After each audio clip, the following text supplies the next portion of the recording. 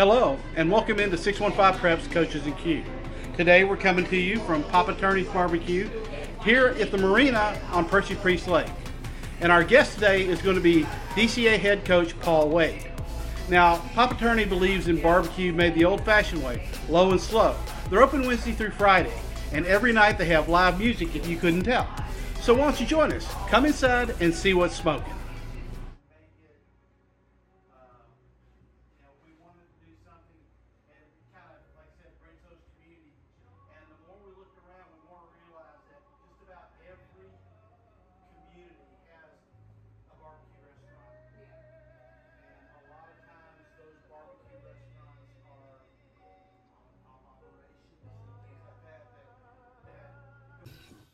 You were a walk-on at Tennessee Tech back in your playing days. Was coaching football always a career goal? Yes and no. It wasn't when I first went to college. I didn't know what I wanted to do. I knew I'd miss football. And after walking on and being around some of the men that I got to be around there at Tech, I realized, hey, this could be something that I want to do. I changed majors. Got into health and physical education, and obviously a lot of those men were involved in that program as well at that level. And been around some of the guys that I learned real quick that I wasn't very good in football, and so I was going to make this a career path that I would need to learn as much as I could, and that's what I did from there on out. Well, Coach, you say you weren't very good, but if you have the ability to walk on, there's some talent there. Well, we were talking about a different day and time too, and the one thing that did help me was to not pat myself on the back. I was incredibly strong. I'd been an avid weight room guy with some of my buddies here, Brad Gaines, Tommy Allen, Scott Ross, some of our buddies that I grew up with that played college ball. We were avid weight room junkies, and that's the only reason I survived, because I was a pretty strong dude. Did they approach you about walking on, or was it just something that you felt compelled to do? I was to be honest with you, with the one of the coaches, actually Coach Ragland, the head coach, had a weightlifting class that I had to take as a PE elective, and he never showed up. He always sent one of his other assistants to monitor the class, and those who knew how to work out, the coach would just let you go work out. The kids, which were mostly girls that didn't know how to work out, he actually took them to the side and instructed them in the proper mechanics of weightlifting. So he just watching me work out and see how strong I was. He actually asked me one day where I'd gone to school and where I'd played and had ever thought about playing. I said, yeah, actually I did. I was going to wait until the next fall, and he said, no, you need to come out this spring and see how it works. So that's kind of what got the ball rolling. I met the strength coach. He came in and watched me work out a little bit, and then the rest happened from that first day. Early on you were focused on college coaching, right? That's right. If I understand correctly, what changed your mind? Well, I wasn't very good, like I mentioned, but I felt like I was learning the game. Mike Smith, who actually ended up being a head coach for the Atlanta Falcons, was our defensive line coach. Gerald Brown, who was our receiver coach, who I worked directly with, who also was at the Browns, and his brother coached at UT and in many NFL teams. I was a GA under them, and Coach Brown, the second semester I was there, actually I got moved to tight ends, so I was working directly with him, and I thought, okay, this is something that I may want to do. I knew at that level, of course, at that time in the 80s, there wasn't a lot of money involved in it. But I knew that coaching was what I wanted to do at that point, and actually met George McIntyre, who had retired from Vanderbilt and got into high school coaching, was actually at DCA at the time. And I met him during a recruiting season like we're in right now. And he just happened to chat with me because I was the only one in the office that morning, and he just connected with me about where I was from and where I'd gone to school and where I lived, and which was just 5 minutes down the road from DCA. And he said that he actually had a job coming open. Would I be interested in interviewing? And I said, well, we'll see. I'm not really sure. So I remember talking to my dad and saying, hey, and he goes, well, you never know until you just go interview. He goes, I know you think you want to stay in college, but just check it out. And I did, and I loved it, and I loved him, and he offered me a job that day, and I took it. Wow. Well, now you've stayed primarily in the private school sector, if I'm not mistaken. 30 years. Is that is there something about? Is that a plan, or is that just something that has just kind of happened? Or well, I became a Christian at my sophomore year of college, and hanging around Christian friends and having that influence obviously played an important role.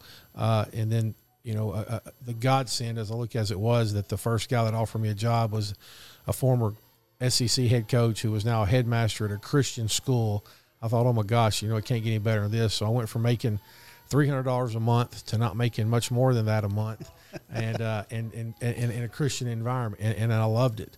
And it just so happened that the jobs that followed after that just happened to be other Christian schools. My wife's a Metro teacher, has been for 28 years, so we say that she's the public sector of the household, and I'm the private sector of the household. Yeah, that's a big part of who you are, is your faith. Yes, sir. Yeah. Played a big role, and obviously being in it that long and having my kids grow up in it. And then when we moved to Ensworth, obviously Ensworth is just an independent school, doesn't have a Christian foundation. It made us parent harder. It made my kids who'd been in Christian education, it made them had to be a little more in tune to the worldly things out there, because we'd gone from having, the ability to pray in class before lunch to having weekly chapels to being involved with Christian ministries to not being a part of that anymore. So it did change the perspective of a time in our life, but I went full circle and came back, and when DCA came back around, it was a perfect time, a perfect fit.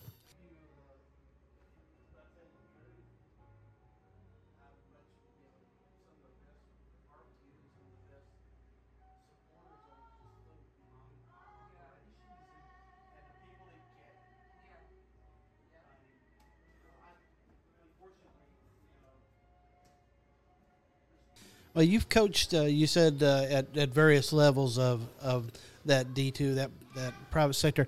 Do you see a whole lot of difference in those divisions? It's apples and oranges. I talked to a parent today who was looking to come to our school, and I was taught by a coach a long time ago, you make the big time where you're at. So I don't look at the bells and the whistles and the haves and the have-nots of what a school has, because football's football and kids are kids. But, yeah, it's apples and oranges when you start talking about the Ensworth and MBA and BAs of the world compared to the DCA and Friendships and National Christian. There is a great difference, but football's football, kids are kids, and you make the best of what you got. In 2018, you returned to DCA, and you find the cupboard is somewhat bare when you get there. Yet you view that as a successful season from what I've read. Why is that? Well, first of all, let me go back to the rephrase of the cupboard was bare. I didn't know it was bare. I was taking over a program from a good friend of mine, Coach Goodwin, who's still there, who had just competed in the state championship game. Now, needless to say, they had the ball bounce their way too many times that postseason, and really probably shouldn't have been there.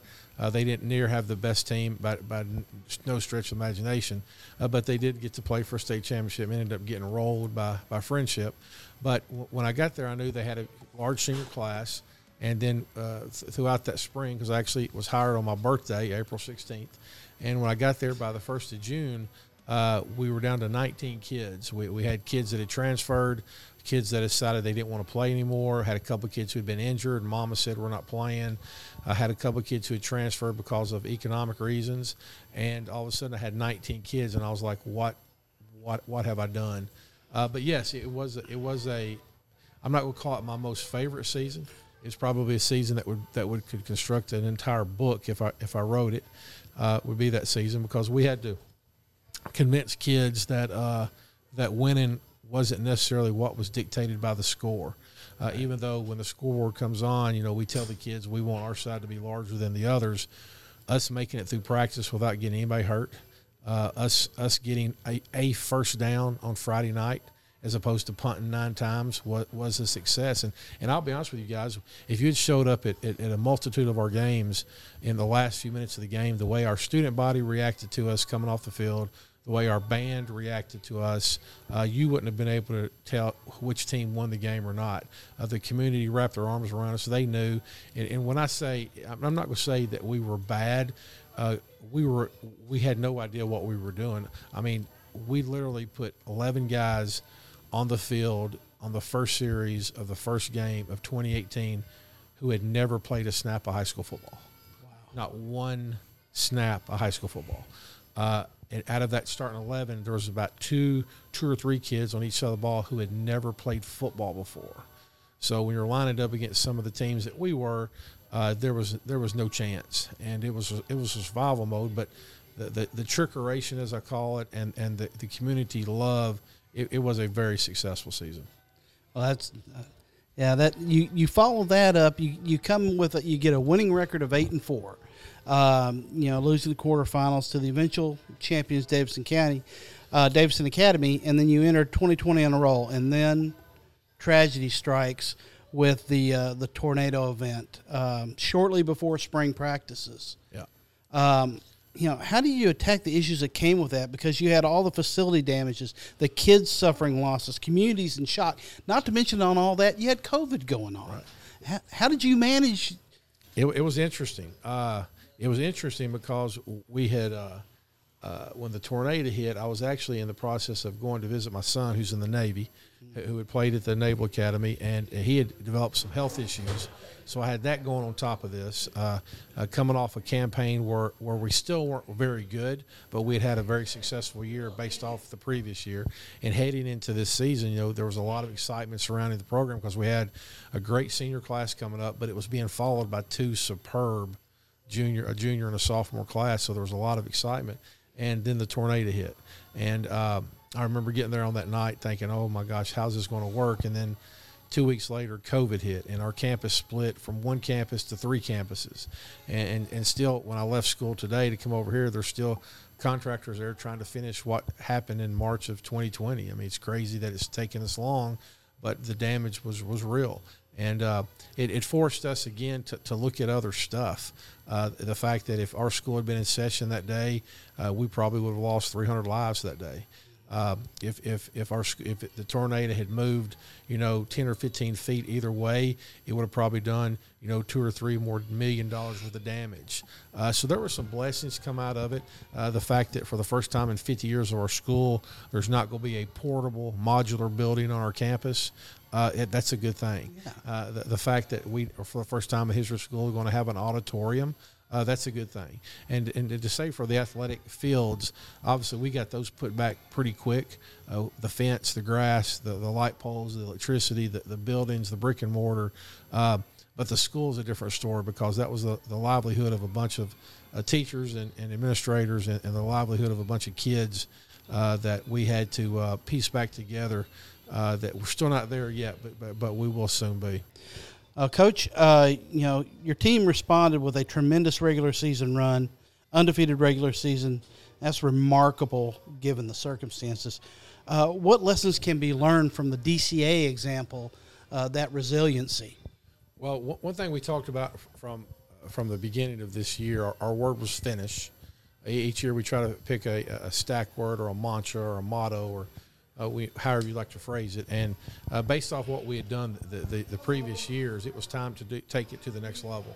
Mm-hmm. The fact that we had a great group of seniors who were ready to go, many who hadn't got to play a whole lot in the previous years, and they knew it was their turn. And we try to not spend a whole lot of time on the past, but we talk about 2018 a lot. And there were 7 seniors that were on that team that stayed with us. We added 8 more. So we kind of turned the attention to them and said, hey, this is going to finish out the way y'all wanted to. We never had a goal of being undefeated. Our goal was we split the season into three seasons. We have weeks 1 through 5, we have weeks 6 through 10, and we have the postseason. And the only goal was to get to the postseason and be ranked as high as we could, and that was it. And then we'll see how the games played out. We went from there. How did you feel after like the 5th game, your first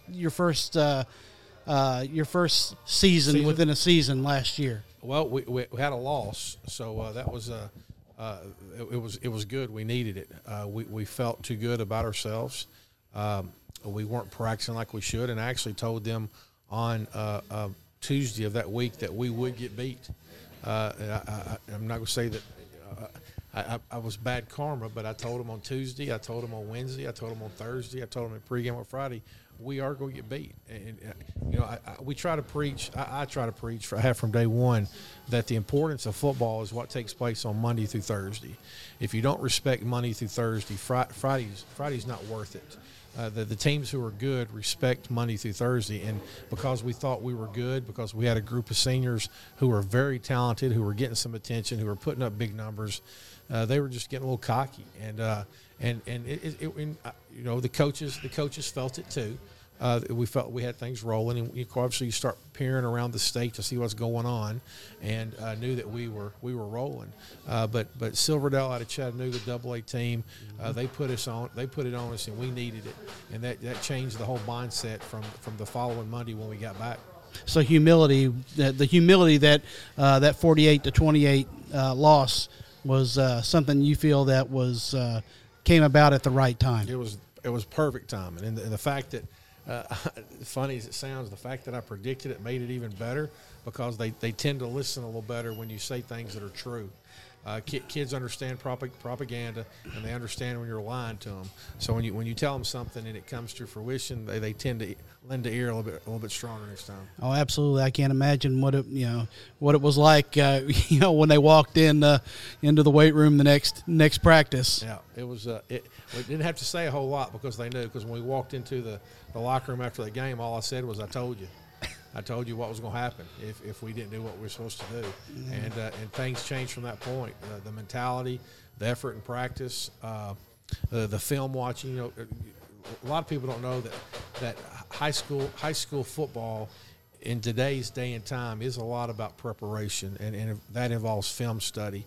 And our kids at that point realized, hey, if we don't watch film and understand what's going on, we're putting our backs against the wall.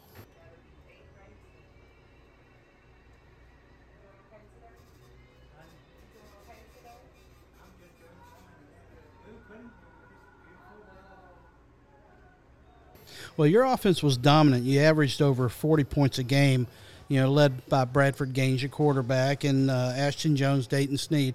You had a really, really talented offense, and then your offensive lineman, Aiden Francis, who I believe has gone on to University of Rochester. Yes, sir.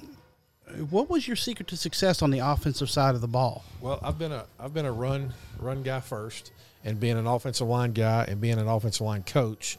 Obviously, that's where a lot of the emphasis tends to lend itself in practice, because if that group of five can't get together on the same page, it doesn't matter how good the quarterback's arm is or how fast the running back is, that they're going to be running for their lives. So we spent a lot of time focusing in on those guys and coaching them up. And then when you put together skill guys that take advantage of good line play, obviously you're going to have those numbers. But this year was coming. We saw it coming a few years ago. Heck, we have 4 juniors who the day that they moved up as 8th graders started on that 2018 team. So there's 4 rising seniors who are going to graduate as 5-year starters. And so that's how bad we were in 18. But that says a lot about their football ability, the fact that they were able to play as many plays as they've played through their high school career. Well, coming from a former high school center and offensive guard, well undersized, and to another center. I was a center, that's right. Tell me about the importance of that position. Well, that position, in my opinion, is the most important position on the field. That's why Aiden Francis, ironically, played that position, because I saw in him the ability that he had to play that, and it's paid off for him, and obviously it made us a very good football team. In any position that touches the ball every single play, does play an important role. My son played center in high school and center at the Naval Academy. My youngest son played center during his high school career, and I think not because I played it, but there has to be a trust level and a mental edge at that position, because the ball or the play of every offensive snap begins with you.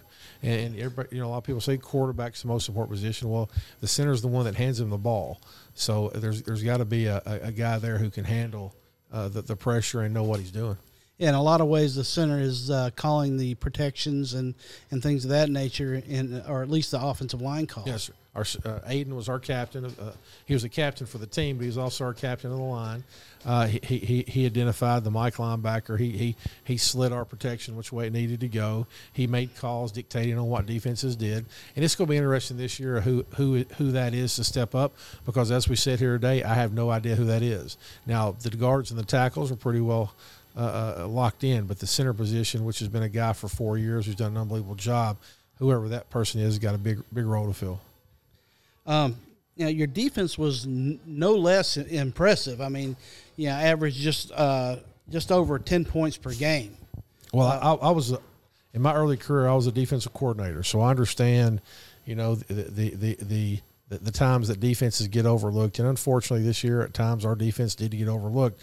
Anytime you have guys putting up numbers the way Dayton Sneed, Bradford Gaines, Nacho Magalai, and Ashton Jones and Brady Russell, the numbers they were putting up, a lot of times that defense does tend to get overlooked.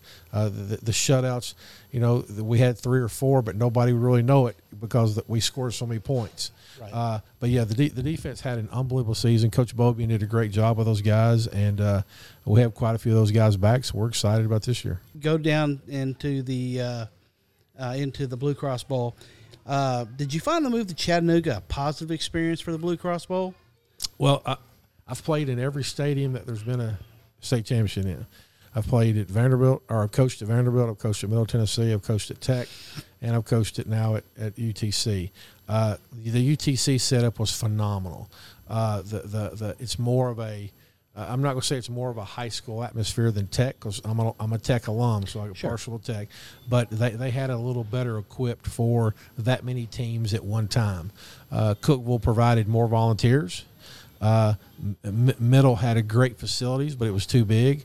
Vanderbilt had great facilities, but it was too big. Chattanooga had the right size facilities. They didn't have as much community support as the other sites did. But I thought it was a wonderful venue for the state championship game.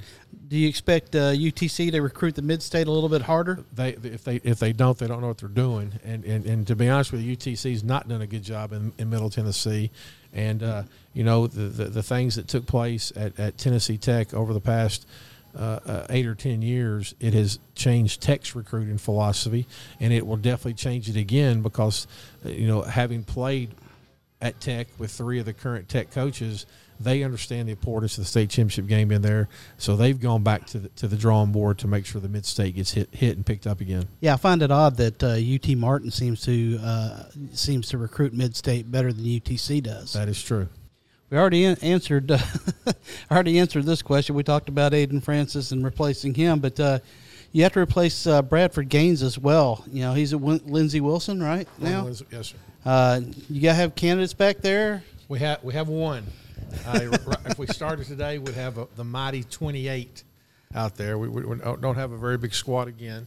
That's okay. We proved that you could do it with a few last year. Mitchell Carey is a rising sophomore. A quarterback from 5th or 6th grade in our program. So we have high expectations for him. Late in the season, we actually took Bradford out of practice situations where when we were on defense and let Mitchell become the full-time scout team quarterback, and he proved himself very well. Even though he didn't get as many reps in games, which is very misleading, and I actually talked with a college recruiter about that this morning when he was asking, very similar question about what was to do to replace Bradford. And I said, well, usually you hope to get yourself in games where you can put the younger quarterback in, and really because Bradford had played so few varsity games in his high school career, because he backed up Parker Kelly, who's playing at the at Concordia University in Chicago, Bradford was just a 2-year starter. So he didn't have a whole lot of snaps under his belt. So when we got in games that we got ahead, we let him work on stuff to get better that we knew that would help us later in the year. And I think it paid off for us. Even though it kind of looked weird, to win, 42-14 and the starting quarterback still in the game. Well, he's in the game because he's got stuff he needs to work on to get better. And for us to get to where we did, he had to be really good. And by the time we got to Chattanooga, he was really good. He had a great year. How about the defense? How's it looking? We'll lose our whole back end. And anytime you lose the secondary in this 7-on-7 world we live in now with everybody, throwing the ball around, it does make us a little scared. The good thing is the front line and the middle row are not fully intact, but in much better position than the back row. Ashton Jones, he split some time back there last year. Cam, the kid that we thought that was going to be a star for us as a freshman, both offensively and defensively, broke his collarbone in our first scrimmage last year, so he missed over half the season. And it's going to be exciting to see what Cameron can do. But we're going to be really young back there and very inexperienced. So we're hoping that the front 2 rows can protect that back row.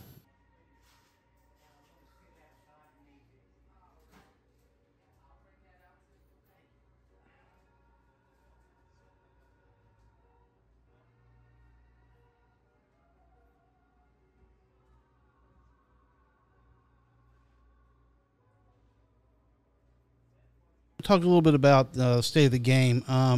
This year we've had to schedule mandatory Thursday night games due to official shortages.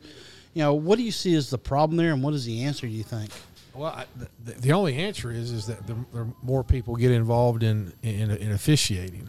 When you have new schools pop up everywhere, when you have middle school programs or counties starting middle school programs, when you have youth leagues popping up everywhere now that COVID's over, and obviously just like in the world we live in, people are paying more for hourly wages.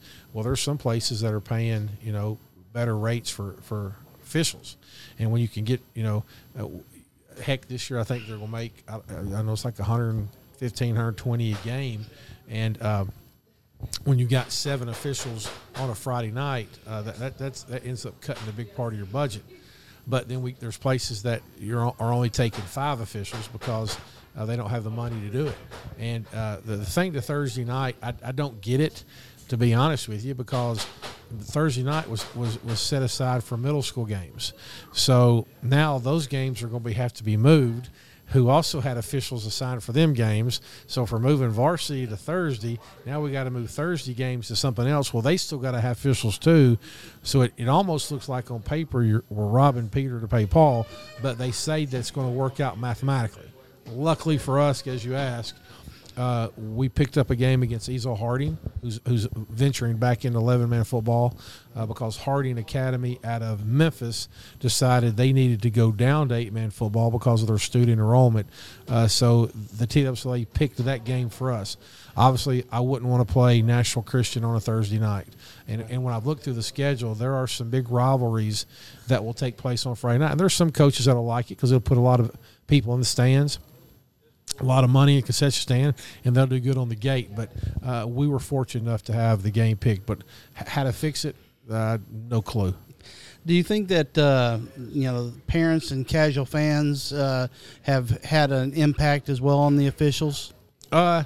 It's hard to say. I think what's had the biggest impact, to be honest with you, is in NFHS. The fact that everybody's got the cameras on the stadiums, it's putting less people in the bleachers because people can stay home for $10 a month and watch every game in the comfort of their home, or watch another game while they're flipping around during halftime or whatever. So I think that's been the biggest impact. The officials thing is bewildering, like we said just a minute ago, because this year I had more officials than I had never seen in my 30 years of coaching, and they say there's a shortage. Well, I'm seeing people every week that I've never, ever had before. So if there's a shortage, how am I seeing new people every week? But they say it is, and I'm trusting them at their word, and I just hope TWSLA's got a plan on to fix it. given the state of recruiting now with NIL deals, transfer portals, and the like, how has that affected high school coaching? Well, luckily, our kids probably don't even know what that is. But I was actually asked that by a newspaper guy just last week because there are some states who are actually opening the Pandora's box, if you will, to that. And I'll tell you guys, like I told him, I think if it ever got to that in Tennessee, which I pray that it doesn't, but if it ever got to that rate in Tennessee, it's only going to affect the school, the Oaklands, the MBAs, the BAs, the school, the Marivals, the schools who are big and who've been there for a long period of time. It's not going to affect the DCAs and Friendship Christians of the world. It's only going to affect the big boys. Well, and I think there's a question to be had there, because if you start doing things like that, then there are definite dangers, not just physically, to giving young men at this age large sums of money that will make them targets, probably both on the field and off. Well, I'll even take it a step farther. One thing that I've been concerned with, because our kids are watching the next level, and the next level, when it gets towards the end of the season, what do a lot of the guys do? They pull themselves out of bowl games to protect themselves for the next level. Well, I'll be honest with you, I don't think it would affect us at DCA, but I know there's programs out there with multiple high caliber athletes who are being recruited nationwide, who the next thing that I see happen is kids taking off the end of the season to not go through the playoffs because they're going to protect themselves so they can enroll in January and go through spring practice. I'm not surprised that's happened yet, but I do see that being a future for us, probably more than the NIL, is kids removing themselves for protection. We continue to see a lot more growth in the Middle Tennessee area. Do you see expansion of the classes in the future, or do you see a contraction, do you think? I don't think either. I think it'll stay as it is. I think the good thing about Division II that a lot of people don't understand is that the TWA does respect us. We do have representation, and they're going to look at what we want to do. They're not mandating the changes that take place in Division II. Nor Division I. Everything's voted on statewide for the most part, and the thing that could happen in Division II is they can make it a little bit more even. And what I mean by that is Division I is based on not only student population, but they're going to take this amount in 6A, this amount in 5A, this amount in 4A, where they're all equal in number. In Division II, we still have it by population or student enrollment, but it is not broke up evenly the way it is in Division I. There's not as many AAA. There's a lot more AA. Then there's a lot. If they go to that, it could definitely change the scenery in Division II.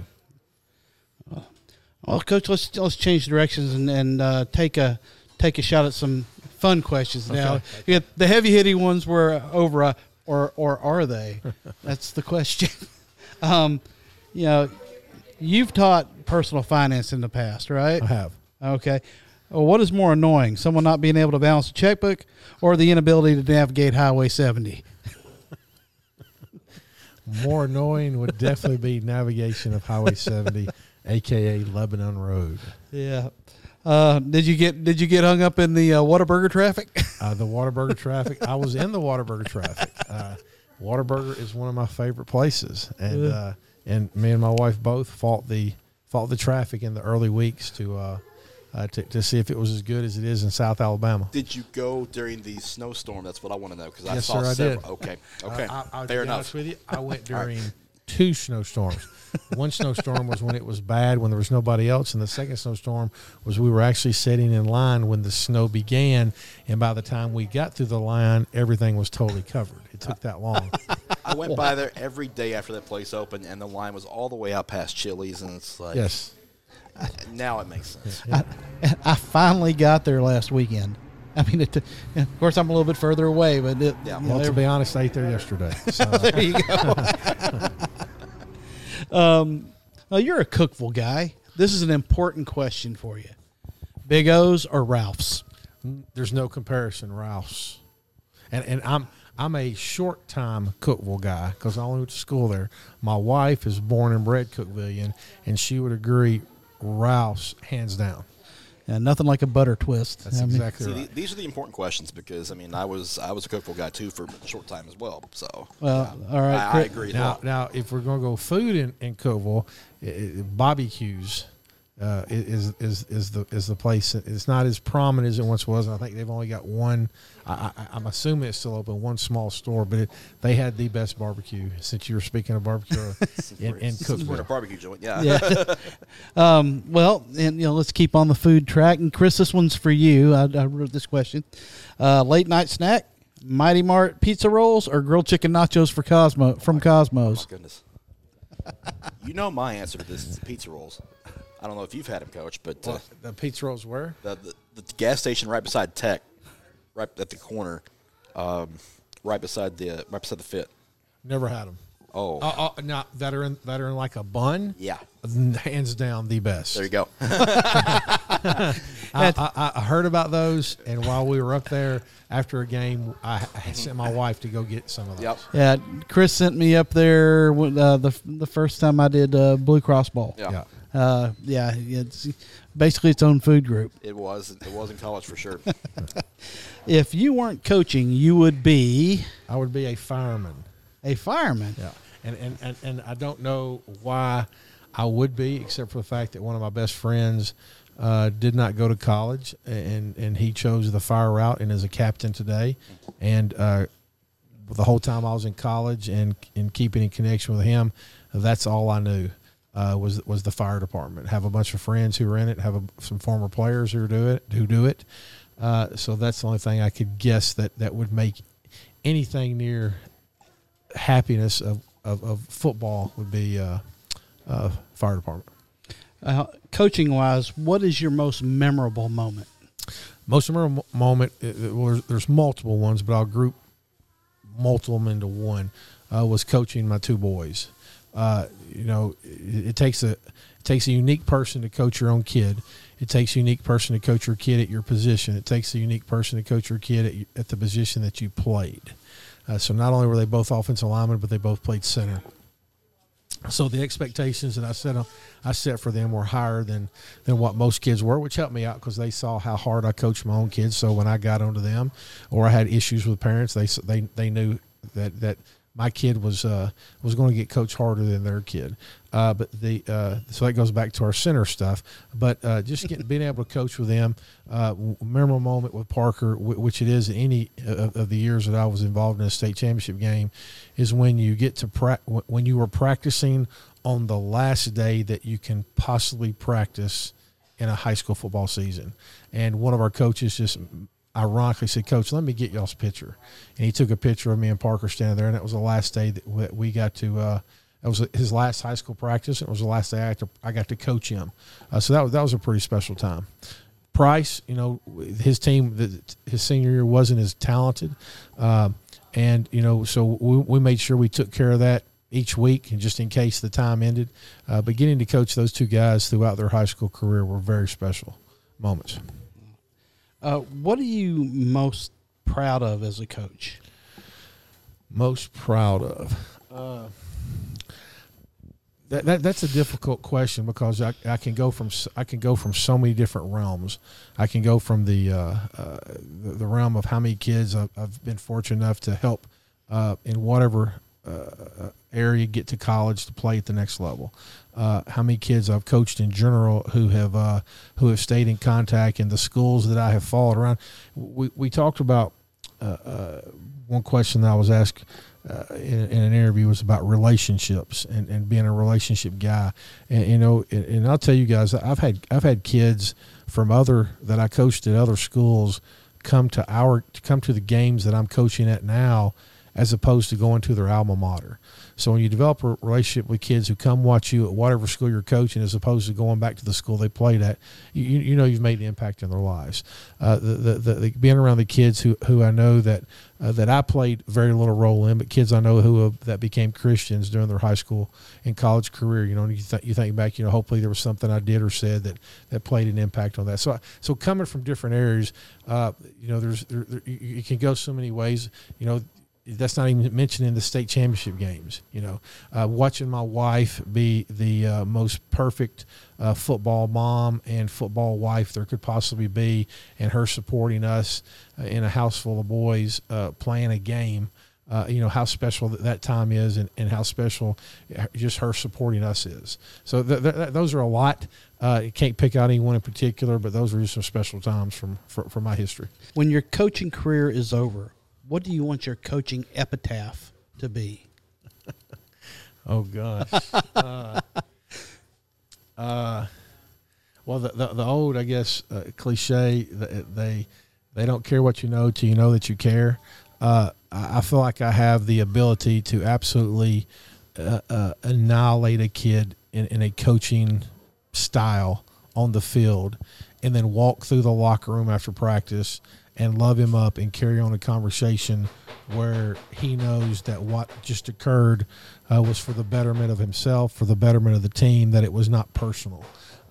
So I think maybe maybe that he cared, it would be good. That's that is a great epitaph. Chris, do you have anything? Nothing else to add on my end. Well, I don't have anything. I don't think I have anything left, Coach. I do know the food just arrived, so that's probably why I'm cutting He it off. doesn't have a question? Yeah, I'm distracted by the food. Yeah. Coach, thank you so much for Yes, sir. joining us. We do appreciate it. And hey, let's eat some food. yeah. Do it. All right. Brisket, cabbage, macaroni and cheese. There we go. Nice. Oh, we'll get a big piece right there. That's my favorite cabbage Unbelievable. ever. Good stuff. All right. All right. All right. Yeah. Just tell me what you think about it. Oh, okay.